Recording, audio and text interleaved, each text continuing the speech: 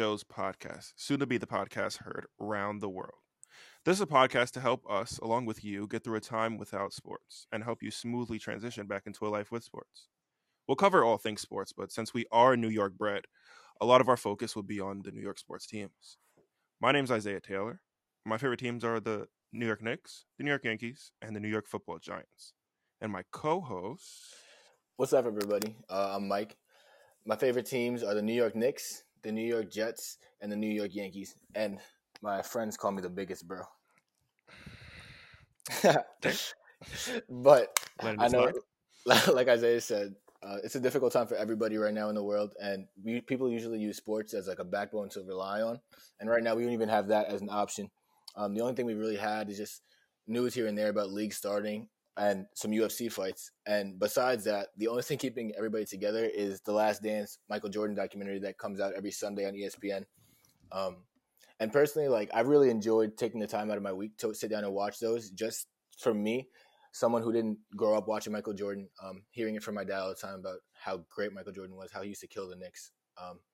Just to take the time to learn about him as a player, him as a person. And for me, it really changed my opinion on the whole LeBron versus Jordan debate, just because I was able to see LeBron play his whole entire career so far and watch him grow as a player, from Cleveland to Miami, now to the Lakers. And for like until I saw this documentary, honestly, like I truly believe that LeBron was the GOAT. And to be honest with you, this documentary has really changed my mind just to see the inner workings of Jordan. And like I remember, like, this is how we should look.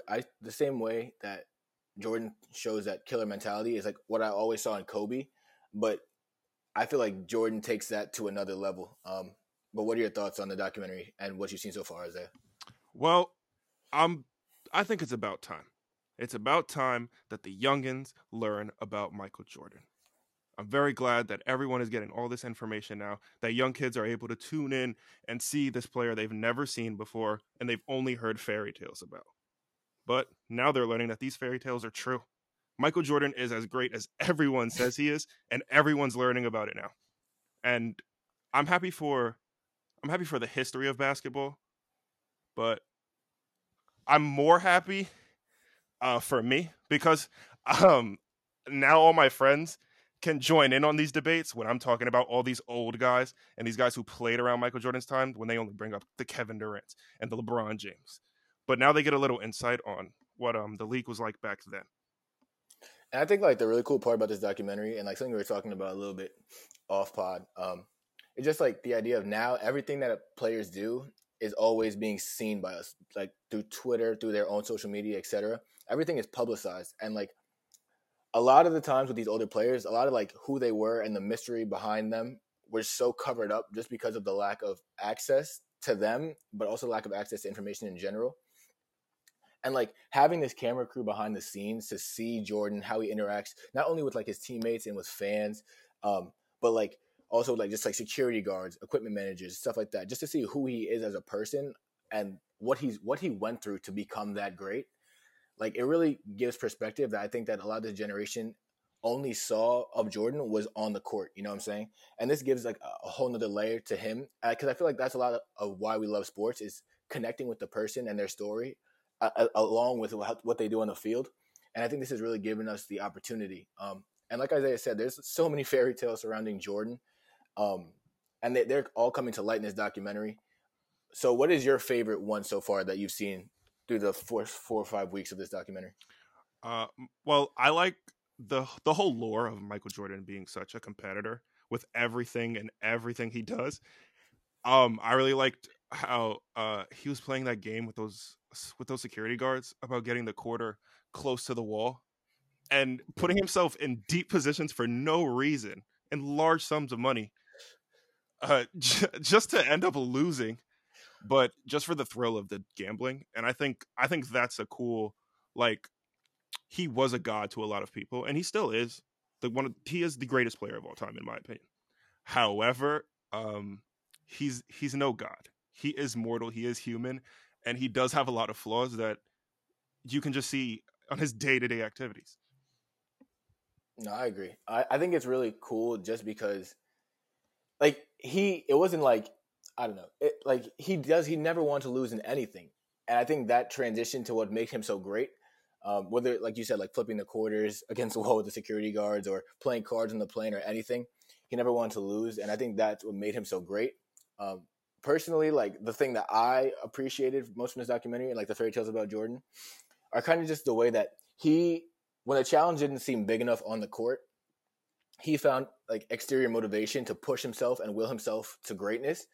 And the story that sticks with me the most is before they played the Sonics in the finals, he saw George Karl in a restaurant, and George Karl didn't acknowledge him back. And he told who he was with. I think it was the guy who was filming the documentary, Ahmad Rashad. Yeah, Ahmad Rashad, former NFL player, told him like I'm gonna light them on fire like this series basically, and then went out and did it. And like them. It's just crazy that the game was that easy to him that he just had to find little things like that to push himself and to go further and be better. So much so that he left the game at the top. Like not a lot of guys we get to see a lot of guys fizzle out. We get to see a lot of guys do bad in the end of their careers and then leave. But he just became so great. It's almost as if he lost interest at times and just had to leave. Right. And like going off that point, he was talking about to the same guy about how, like, he was talking to Patrick Ewing about it, and Patrick Ewing said, like, they're gonna have to carry me off the court. And then Michael Jordan was like, "Nah, I want to walk off the court." Yeah, that's crazy. But speaking of Patrick Ewing, during this time, the Knicks and the Bulls had a great rivalry. Even the Knicks knocking them off at one point during this a little run. Without Michael Jordan, but all right, we'll get to that. We'll get to that. No, they don't have to know that. That's but, fine.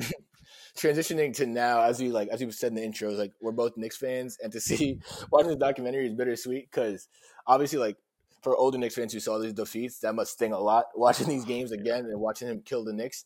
But like for us, like for me, I'm like wow, like I can't, like I wish the Knicks were in that position again, and like where they fall. I would love to be back there, dude. Like literally from that point to where they've fallen now. So being like literally the laughingstock of the NBA and being the punchline of every joke, no matter what the subject is regarding basketball, to see where they've come is kind of frustrating. But I mean, we're here to talk about like the Knicks right now and their future and where they think they're going. So where we left them with the Knicks, the season ended abruptly, of course, but they had just traded Marcus Morris. They're bringing Leon Rose to run the show. They're looking at head coaching candidates. How do you feel about the Knicks right now where the season ends, and how do you want to see them move forward from here? My whole thing with the Knicks, like I'll never stop being a Knicks fan, and it's hard to take a lot of the criticism that me and you do get from our peers and just from the media in general about Knicks fans. But the lack of direction with the New York Knicks has been my main point of concern. Like, if we had a plan and we were following it, I'd be fine. But with the whole rise of Melo in the Knicks and bringing that team together with Amari and Tyson Chandler, that was great, but there was no setup for the future after that. Once that fizzled out, there was no young players we had that we were grooming to change the franchise and further the franchise and keep it going. I'm excited for the young core we have now, though. We've got a great young stars like Kevin Knox, who showed off in his rookie year, but disappeared last year. But I think he'll find his way back. And we've got Mitchell Robinson, who's a stud with all the intangibles you could ask for in an NBA player. RJ Barrett, who showed us last year that he can play in this league at a high level. I mean, finishing ability is top tier in the NBA. And he's a scorer. Like, we know he's a scorer. So we have to build around that because he's obviously our best player. But I know you're very, very, very intrigued by this Knicks and these Knicks and all the assets that they have now. So I'm curious to see what you have to say about them. You forgot to mention the best player the Knicks have ever seen. God. In Franklin Ntilikina. I don't think he'll be here for much longer. I don't think he will either. And wherever he goes, I go. No, I'm just kidding. But I mean, I agree with all the points you made. I think bringing in Leon Rose is an interesting decision just because he's an agent, not really front office experience. And I'd like to see how that turns out. I think the first decision makes that will tell us what the next plan is where they go and head coach. Like, I personally want Kenny Atkinson to be the coach. Like, I understand he got fired in Brooklyn, but to see what he did in terms of building like the word that everyone throws around culture the last couple of years and getting a young team to the playoffs. Obviously, Katie and Kyrie want a winner. They want to win a championship, so maybe he's not the coach. But like similar to the Steve Kerr situation and Mark Jackson in Golden State, like you still need that coach to build up your young players. And if that man can't do the job, you bring in somebody else. But the Knicks can't even think about that right now. The rumors are tied to Thibodeau. Like people have mixed reviews on Thibodeau if his style of coaching still fits the NBA today. His last stint in Minnesota, it didn't go too well, especially with the Jimmy Butler situation and what that can mean for the Knicks, especially being in a large media market. But I don't know. I think that will give us a lot of insight. So I think that Kenny Atkinson is a perfect fit for the Knicks because I think that what happened last year was that we saw flashes from Mitchell Robinson as usual. We saw flashes from RJ Barrett. But I think what got lost was that we didn't get to see Kevin Knox come off his good rookie year and show us again. We saw flashes from Frank, but not enough consistent minutes to see what Frank really is because we don't know because of the way they've handled his development. The Knicks decided last year not to go all in on playing the kids, which is what they should have done if they didn't do it immediately when the season started. Once Fizdale had them to 4-18, at that point they should let Mike Miller play the kids. Absolutely. And we're still seeing Portis 30 minutes a night, Randall 30 minutes a night, Alfred Payton 30 minutes a night. And I think that was a wasted year, really, because we still don't know. There's still so many questions around Frank, Knox. Even we have Brazdeikis cooking in the G League, and we don't know what he can do against NBA competition because they never gave him a shot.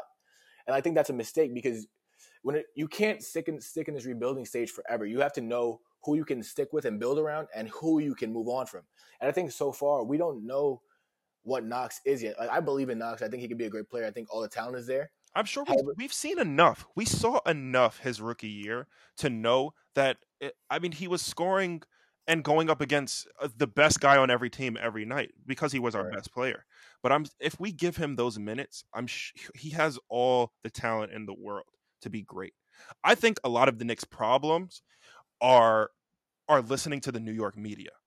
We are the biggest city in the world, not the most important city, but one of the most famous cities in the world.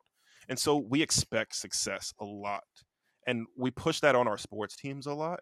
And I think that was what this year produced was they gave the team big expectations, knowing that they did not have much to use. Like the front office was pushing the playoffs on this team.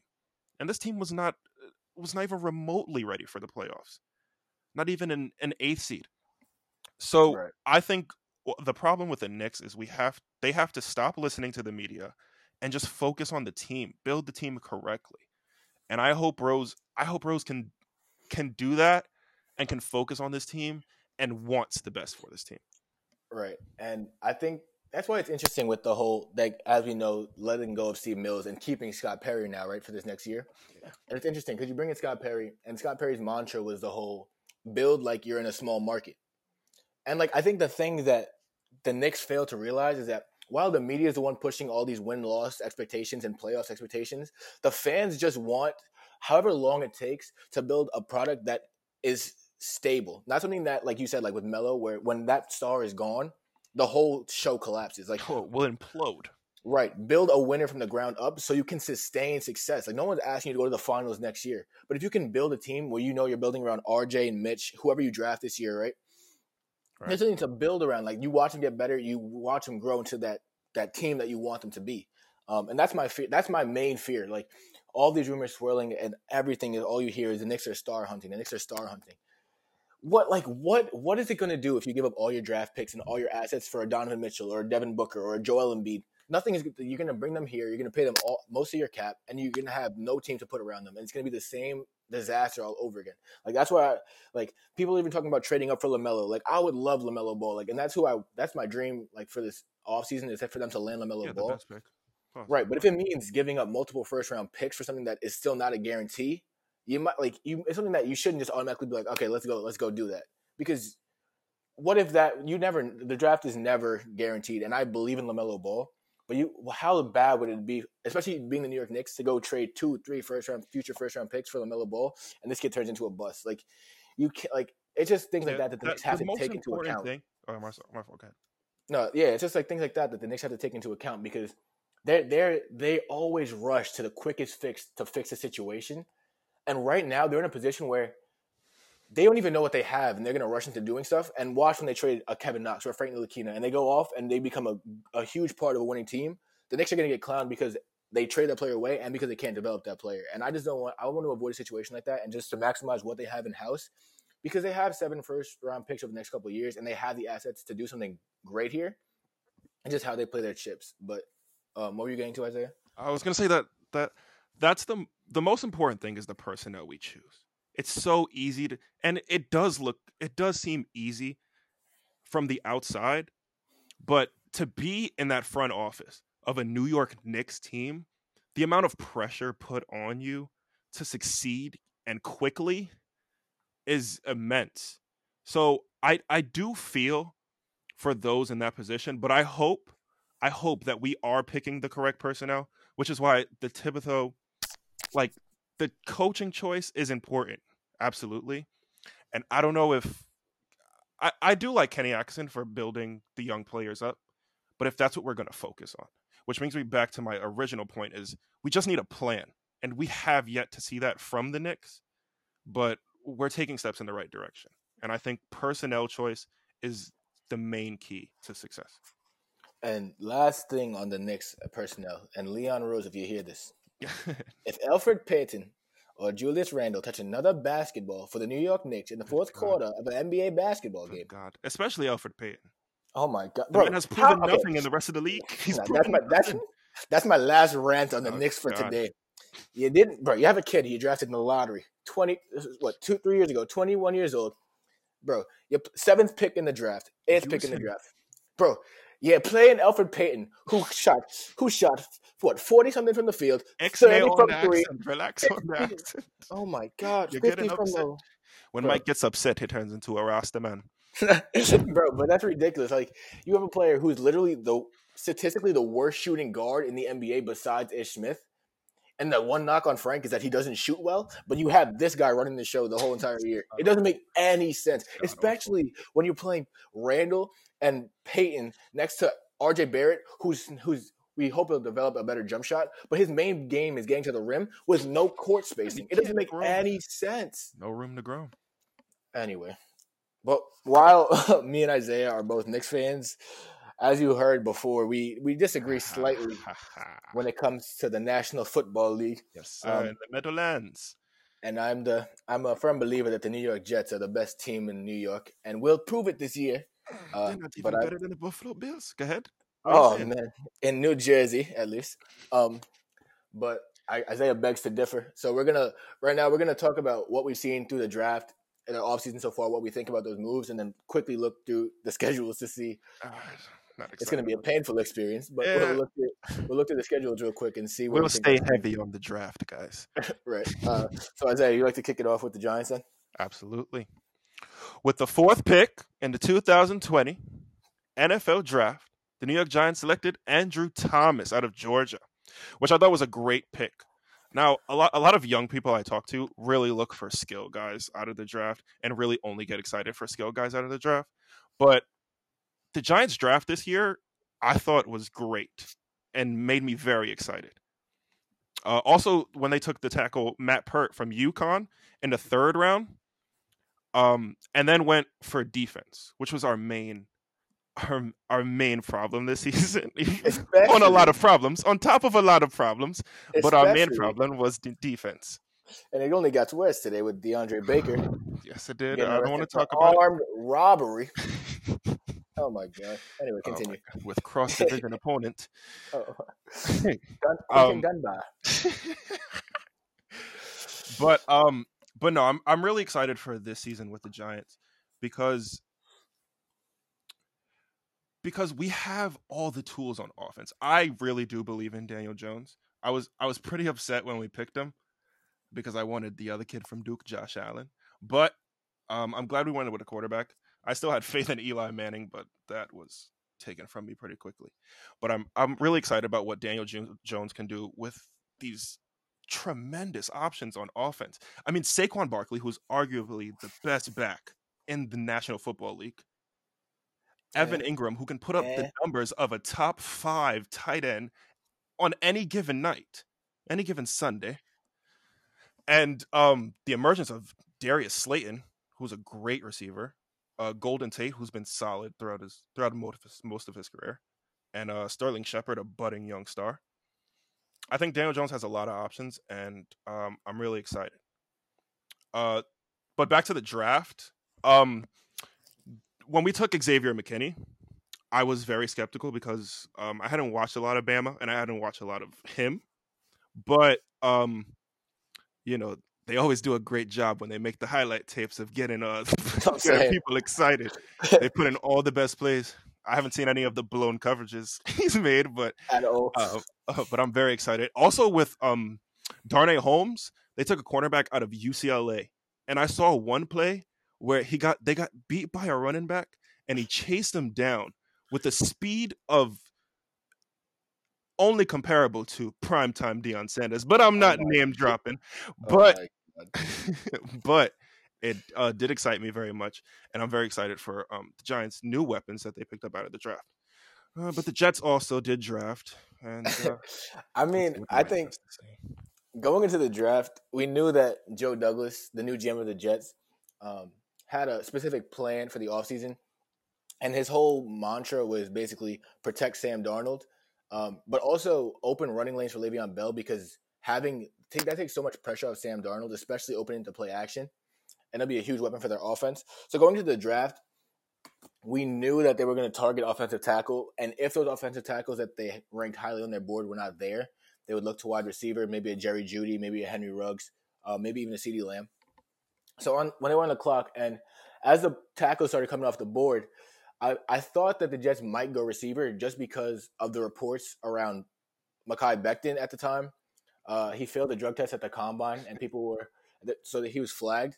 But otherwise, everything was clean with him through the draft process. So I thought that maybe, because Joe Douglas had been talking about how he wants good character guys, and that's been his whole thing this offseason. So I thought that maybe that was like a loophole, because for me, like Isaiah said, of course the skill position is a flashy thing that everyone wants, especially with Robbie Anderson signing with Carolina. So half of me wanted Jerry Jeudy, half of me wanted like a CeeDee Lamb just to get a weapon for Darnold on the outside.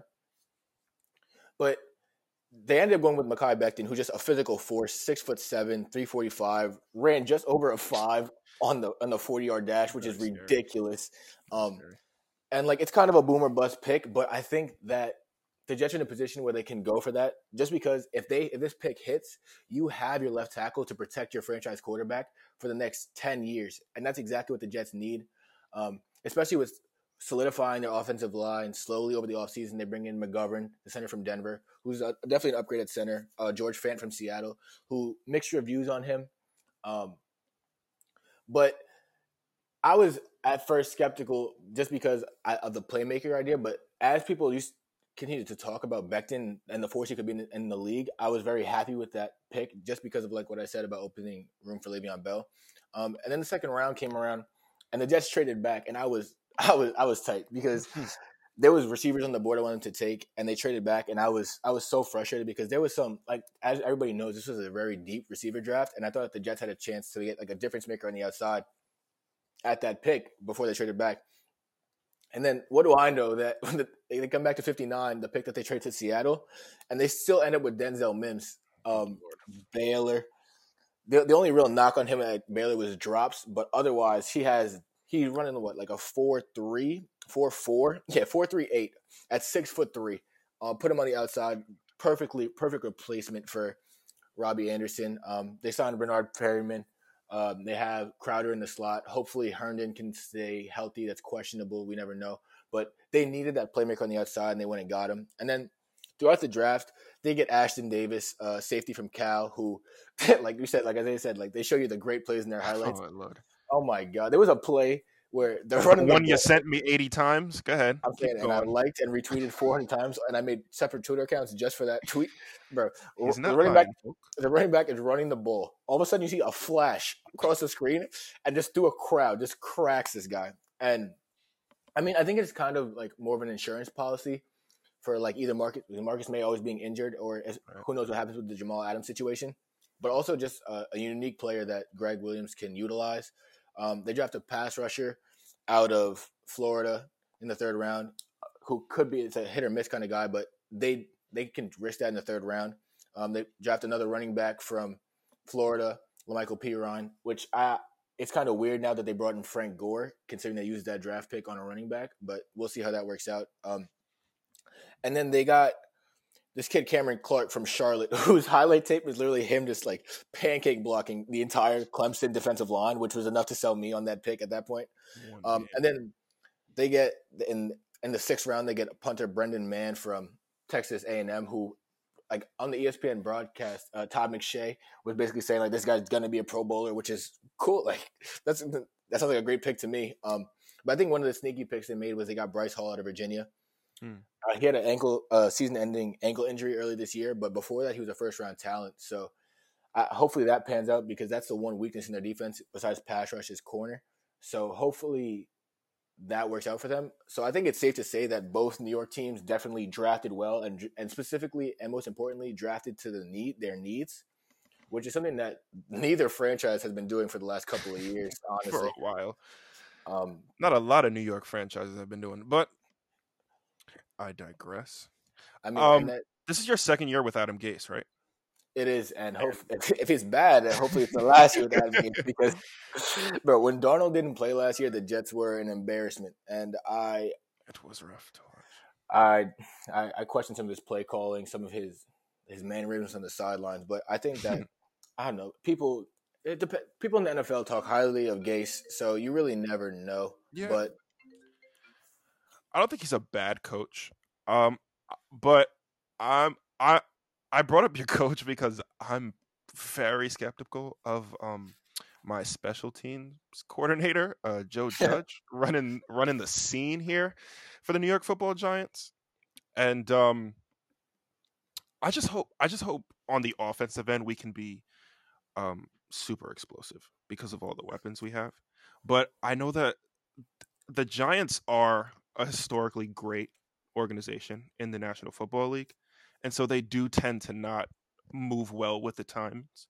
But people have spoken highly of Joe Judge, and I'm just really excited for what this season has, especially with our free agency pickups and Blake Martinez and Kyler Fackrell from two Green Bay linebackers who played great.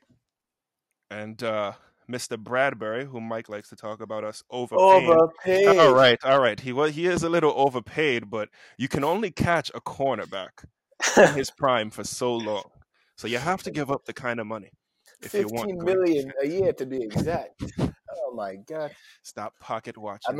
It might work out now, considering that what's his name? Oh DeAndre Baker could be facing 15 to life.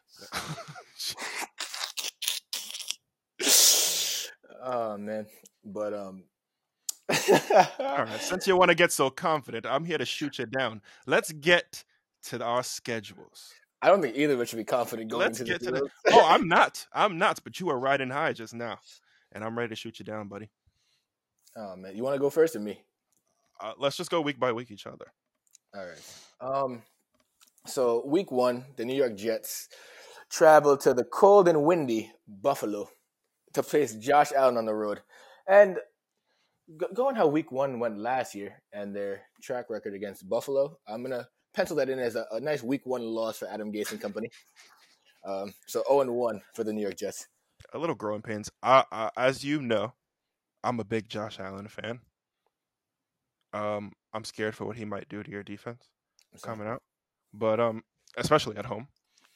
But my New York Football Giants stay home, where it is also windy and cold, and face the Pittsburgh Steelers. Now, Ben Roethlisberger is coming back, and he's old, but the Giants are still the Giants, and the Steelers are the Pittsburgh Steelers. And I'm going to also chalk that up as a loss. So both teams start out 0-1. Sure. And from there, for the Jets, it doesn't get much easier. They come home, at least, and they face the NFC champion San Francisco 49ers. So the Jets will start off the season at a fantastic rate of 0-2. Well, my New York Football Giants go into week 2 and travel to Chicago to Oh play my the God. Bears. Malicious defense, if I can be nice with what I say about the defense. But I'm also going to have to give the Giants another loss in that game against the Chicago Bears. Oh, so for the first 2 weeks of the NFL season, there'll be no wins in New York. And if the Knicks are playing, they won't be winning any games either. So, And also, if you don't count Buffalo like the rest of us. Buffalo will have a win because they will have beat the New York Jets. We go to week 3, and the Jets go to Indianapolis, which I don't know. I mean, I don't. I think that's a 50-50 game, maybe, just because Phillip Rivers is turnover prone, but the Colts defense is pretty legit. I'm gonna be generous to my New York Jets and say that they've put things together and they squeak out a win to go to 1-2. I'm glad you could be so confident in your third week, because in my third week, we're home against the 49ers. And I'm going to go out on a limb and say that's a win. I'm going to give the Giants a win on that one. Based on what? Based on the first 2 weeks of them growing, I think they'll be due for an explosive game. Down 0-2 at home in their second game at home. San Francisco is very deadly on both sides of the ball, but I think we'll get a spurt of greatness out of Daniel Jones, and we'll have a shootout between him and the ultimate game manager, Jimmy Garoppolo. Oh my God! All right, so then Let me have my wins. So have now we are tied still. This guy's just gonna match what I do, so the Jets, That's so not the Jets true. can't be better. That's not true. I'm losing every other game after this, but go ahead. I'm gonna rip off the next couple of weeks to speed up the process. Good. Week 4, they're at Denver. I mean, they're home for Denver, which I think could be a win. I know that Denver retooled their offense, but I'm not too sold on Drew Lock yet. And I think that the Jets can match up with them well. So I'll go 2-2 there. Then they're home again for Arizona. I think Arizona's improved. I think Isaiah Simmons is going to be a special player. Kyler Murray in year 2 is going to be great. But I do think the Jets at home against Arizona, traveling across the whole entire country to come face them, could be a win. So I think I'm going to have the Jets at 3-2. And then they go out west to the Los Angeles to face the Chargers. And nobody really knows what's going to be happening with the Chargers. There was high expectations for them last year. They fell off a little bit. And now we don't know if it's going to be Tyrod or Jordan Herbert. So based on that question mark over there, I'm going to take a win for the Jets, moving them to 4-2 after their 0-2 start. All right. I'm not excited to rattle off my next couple of weeks. But the Giants go to face the Rams. And I don't even want to talk about that game. I'll just take that as a loss. And Aaron Donald will have 18 sacks. Then they face the Dallas Cowboys, which these games are kind of gritty.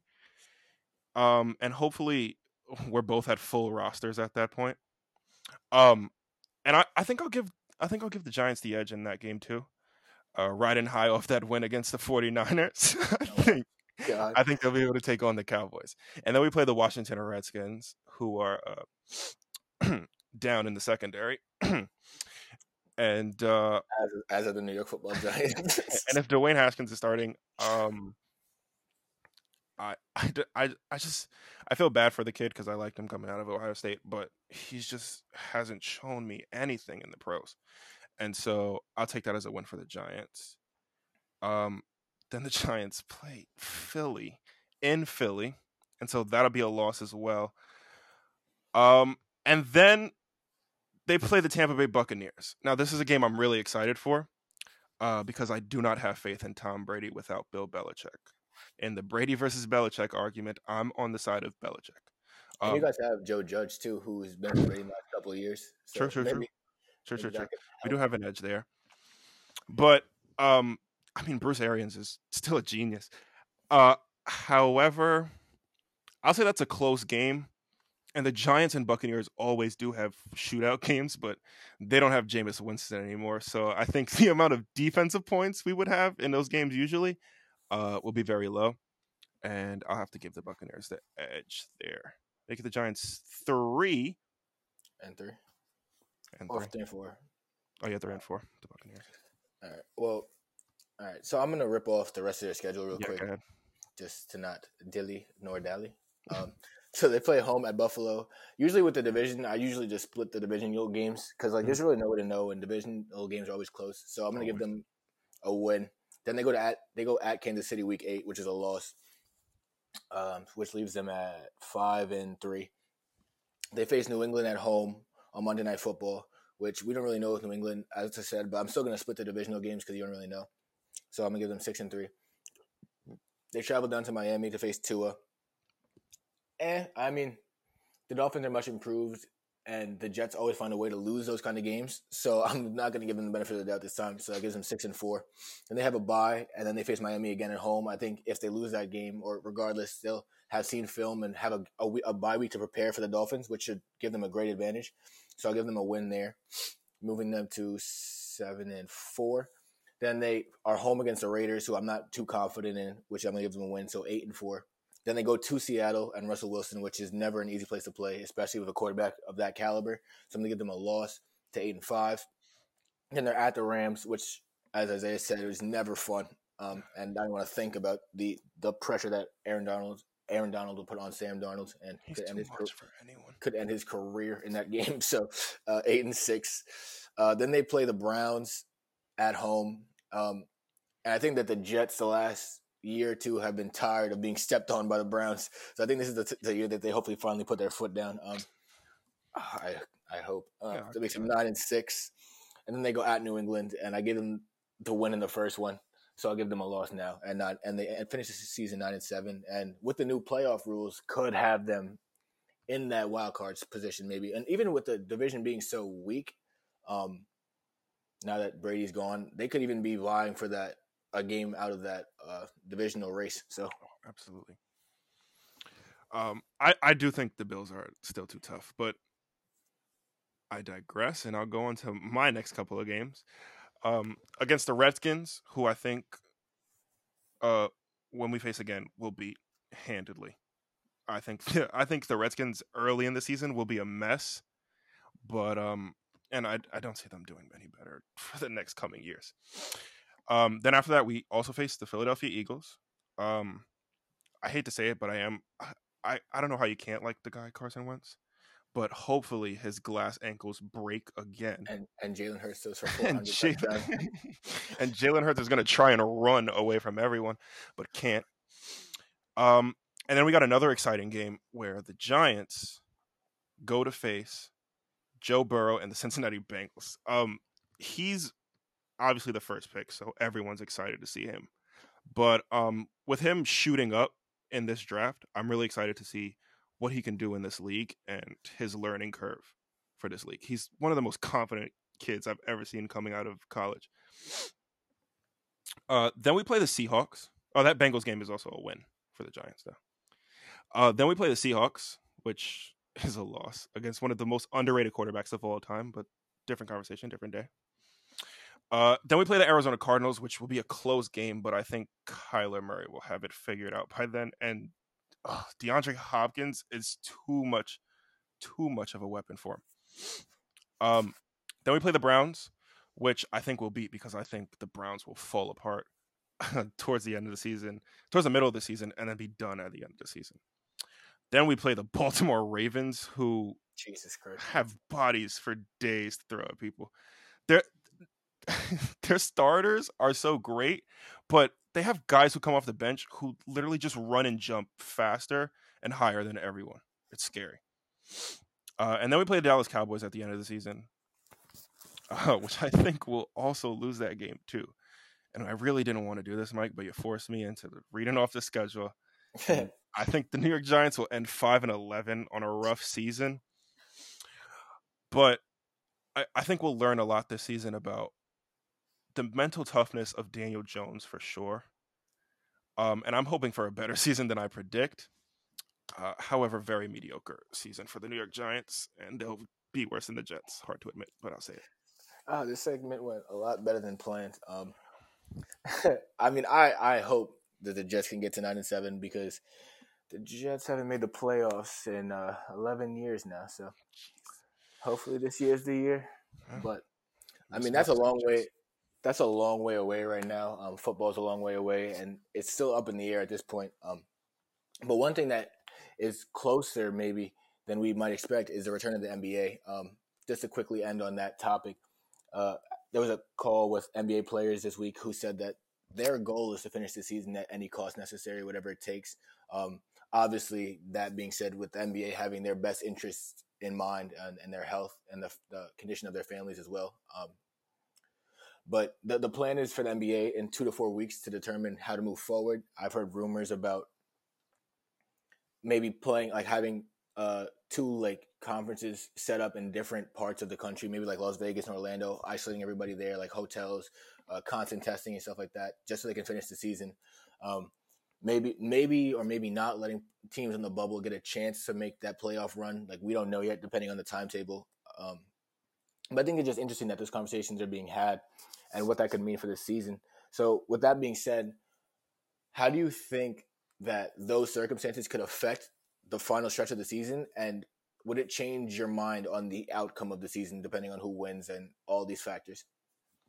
Um, I'm sure whoever wins and the NBA season, I think, is going to happen.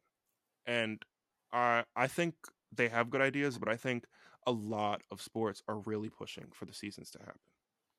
But whatever happens for the rest of the season, if it does continue, they will definitely have an asterisk next to their name.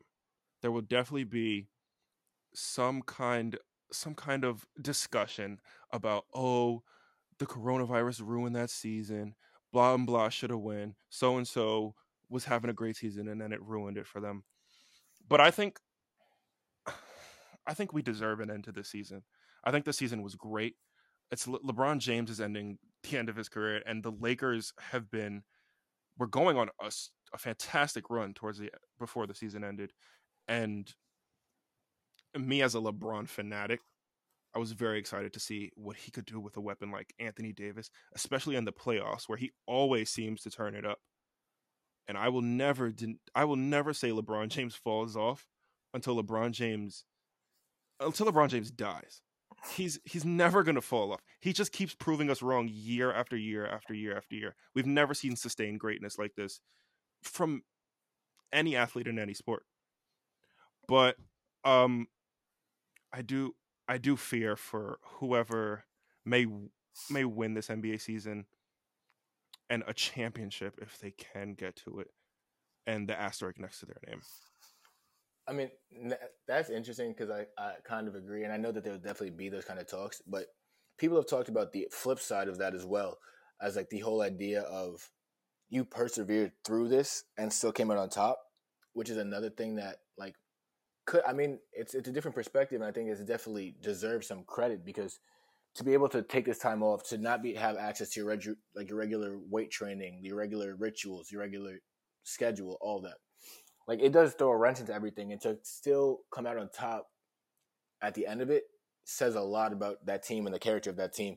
But I also think that the finishing the season is really important just because it has so much impact on the next couple of years, free agency, legacies, all those things. Imagine like you're a free agent, you sign with the team, and then the season just ends. Like basically, or you're a pending free agent. Like you don't know where that leaves you because you don't know what the landscape of the league looks like because you don't know who's going where or who's what based on what. Because in that case, people will probably stay put and try to win that championship the next year that they feel they deserve this year. You know what I'm saying?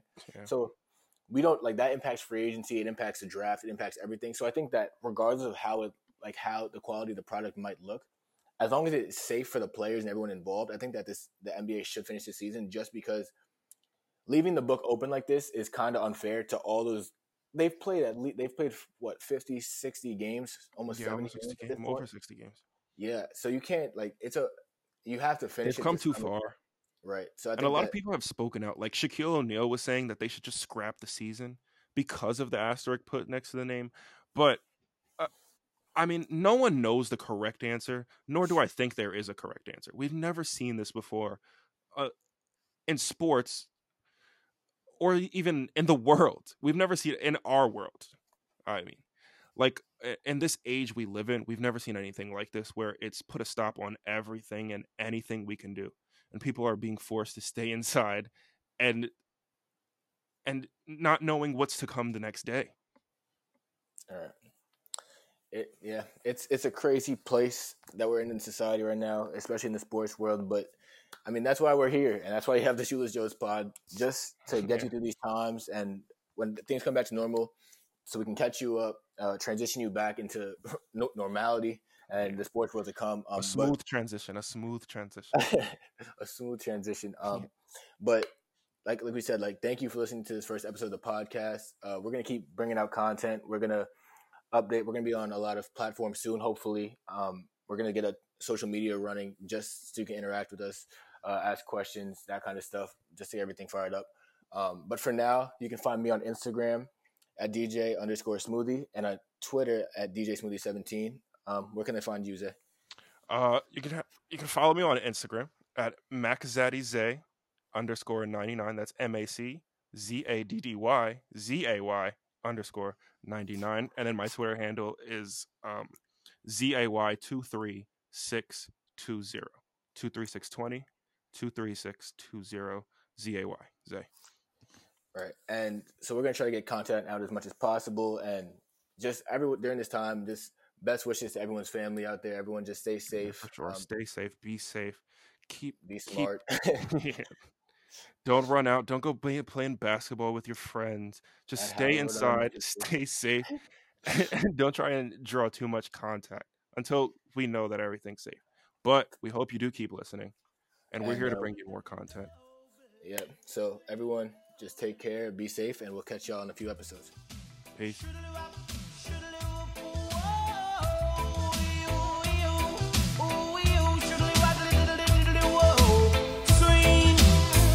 Intercom Rosie tell me to come. So she didn't have a daughter, she did have a son. She said if the lift doesn't work, run up the stairs and come. And if you don't come quick, you're not gonna know that's fun. So I grab a bunch of rose and that